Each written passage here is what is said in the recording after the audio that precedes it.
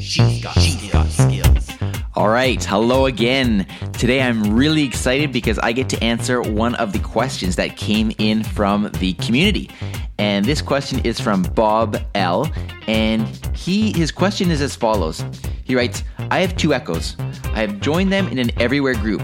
I can listen to selected music on both simultaneously. Great.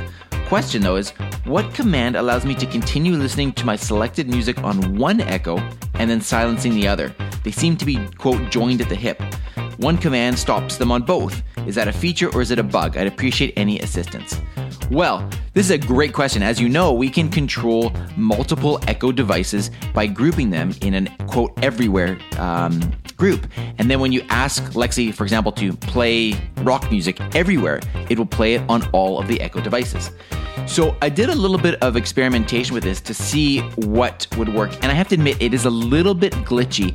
And so it's not perfect, but I think I have found a workaround for this.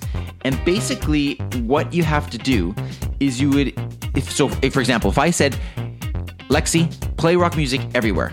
Lexi's going to play music in my house, upstairs and downstairs, because I have two Echo devices, one named upstairs and one named downstairs.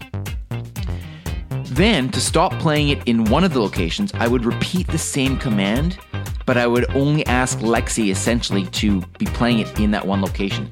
So, Lexi's now playing the rock music in both locations. I then say, Lexi, play rock music upstairs. And what that does is it continues to play the music upstairs, but it turns off the music downstairs, for example. The other one that I have found that works is you can say, Lexi, stop downstairs. Just that simple. Stop downstairs. And that seems to get Lexi to stop doing whatever it is that she's doing. And that seems to work. So, if you're having issues with that and you're wondering how to enable that feature, then I think this is the best way to do it. So again, I want to thank you, Bob, for the question. It's great to have the input from the community so I can directly answer the questions that are most important to you. And finally, again today, another 5-star review came in. This one is from Martin C. This came in on July 13th, so quite recent. And he simply gave it 5 stars and wrote, great Canadian help. And Martin, I am, again, really, really appreciative of that. Thank you so much for the review. And I look forward to continue to bring you excellent Flash briefings. We'll talk again tomorrow.